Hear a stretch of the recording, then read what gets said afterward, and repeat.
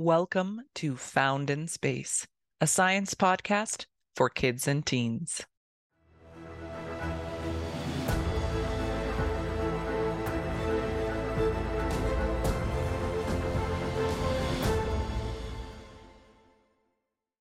Our question today is, I heard that the inside of Earth is as hot as the outside of the sun. Is this true? And if it is, why? All right. Thank you for such a wonderful question. So let's start by saying we think this is true. Yes, we think that the core of the Earth is about as hot as the surface of the sun. So let's talk about how planets get their internal heat. How do they get hot on the inside? The outside makes sense, right? Earth is near the sun is giving off heat, and so we warm up. Or Mercury, the side that's facing the sun, that's really, really hot, right? And then heat can get trapped by the atmospheres of planets, those air blankets as well. We see that on Venus, right? Venus gets really, really hot because it holds on to so much of the heat that it gets from the sun. But what about inside of the planet? Well, Earth isn't really getting very much energy from the sun at the inside of the planet, and other planets are also hot inside, we think. So there are 5 different main reasons that we think the insides of planets are hot. So we'll be talking about Earth, but a lot of these things will apply to other planets as well. So you could think about them for the giant planets, the Jovian planets like Jupiter and Saturn, or we could think about them for small satellite planets like Io or Europa, or dwarf planets like Pluto or Makemake. So our first one is accretion. So this is heat left over from when the planet was forming, when it was accreting. Now, accreting is a special word that we use that means the falling onto or the adding on, the building up of something. So we think that planets formed from smaller things. So we think, for instance, with Earth, in the early solar system, before the planets had formed, there was a lot of material swirling around that was from the nebula that the sun formed from. And that disk of material is the material that made the planets. Well, that material would have started to clump together, be pulled together by gravity. And we would have started by getting small things the size of asteroids. And gravity would pull those together and clump those together. And then they start getting bigger and bigger until we get to the scale of things that we call planetesimals. And planetesimals, and they would fall into each other. Now, when they fall into each other, they're going to smack into each other, right? And that's going to release some energy. Now, you can actually try a mini version of this at home. If you take your hands and you start clapping, and just clap. Okay, and keep going and going and going. Clap as long as you can until it starts to hurt. If it starts to hurt, go ahead and stop. But after you've clapped for a couple of minutes, feel your palm. Touch your palm to your face. Is it warmer than it normally is? So all of those impacts, that started to heat it up. So we think that was enough to heat Earth up to the point that it melted. The inside of Earth, when Earth was a baby, when it was the early Earth is what we call it, that it would have been melted through and through. So we would have this very, very thin crust on the top where it was right next to space, which would have been quite cold, and then inside, mostly liquid. Now, when you have liquids, the heavier stuff is going to sink to the bottom. You might have noticed this with a pond. If you ever jump into a pond and you stir up all that mud, well, after a few minutes, the mud sinks to the bottom and the water is going to float to the top. That happens with heavy materials too.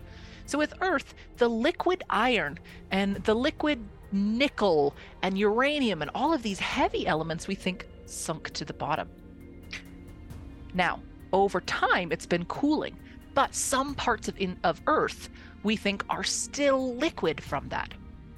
So our second type of heating that we think happens inside of the Earth is radiogenic. So some types of elements are radioactive, like uranium.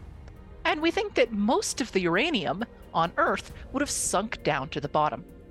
When an element is radioactive, that means that the nucleus, the center of it, the core of it, or the seed, isn't very stable.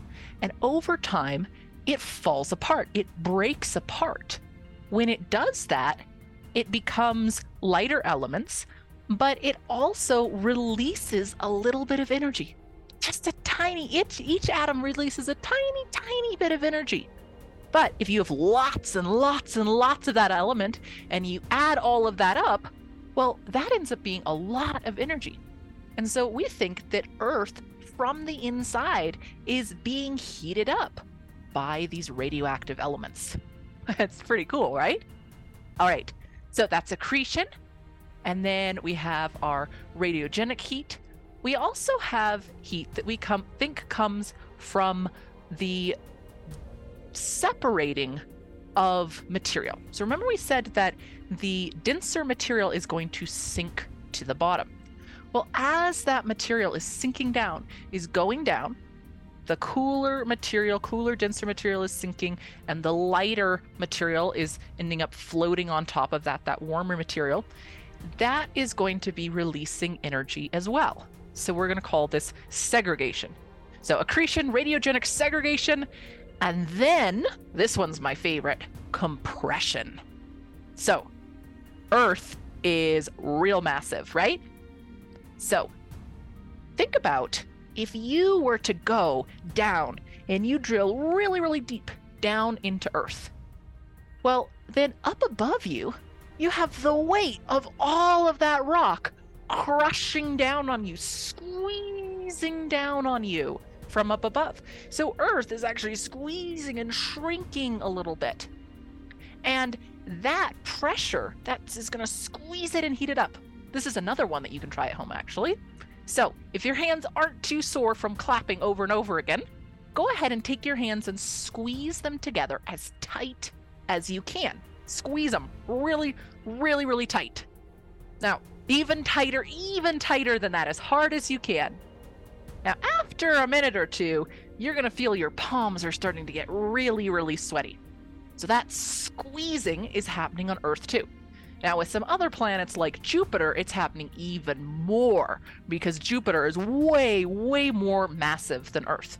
And that squeezing, by the way, is what actually makes stars ignite to begin with. Stars are so massive that then when they squeeze, they can actually start to fuse. All right, now our last one is tidal heating. Now this actually does happen with Earth and the Moon. It happens with other planets as well, maybe a little bit more intensely. We talked about Io earlier. That's the satellite planet around Jupiter that is being tugged on so much by Jupiter, it's covered in volcanoes, even though it's way out. It's 5 times as far away from the sun as we are. So in a really, really cold part of the solar system. So with tidal heating, this is when things are pulling on each other because of gravity. You might have seen the tides at the beach. The moon's gravity is pulling on the oceans. And that causes a little bulge of water, or not really little, it's actually huge. It's enough of a bulge to lift up the whole ocean, right? Now, the moon's gravity isn't only tugging on the water, it's tugging on everything else. It's tugging on the rock too. And so that rock gets pulled towards the moon. And so it gets stretched and then it releases back. And then it stretches and releases back. And so that pulling, that squishing and pulling is going to heat it up a little bit as well. There's another one you can do with your hands. Now, instead of clapping or squeezing, take your hands and rub them together. That rubbing, that friction is going to heat up your hands. That's what happens with tidal heating, just on the scale of whole planets. And that can be enough to heat some planets up on the inside a lot, enough so that maybe they have liquid water like Europa, or enough to drive volcanism like Io. Okay, So these are the 5 methods that we think Earth gets its heat from. And combine all of those together. If you go way down, all the way down to the center of the Earth, we think that it's close to about 6,000 Kelvin.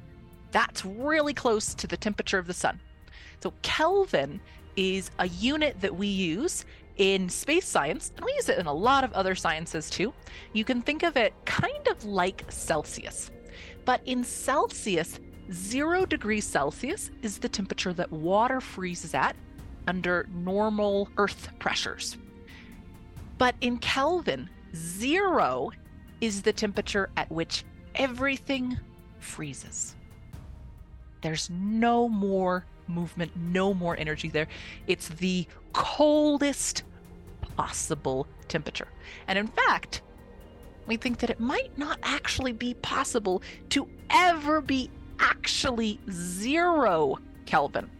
And that is definitely an episode that we will have to do coming up.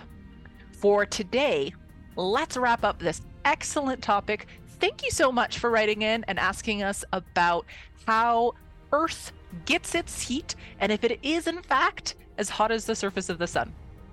All right.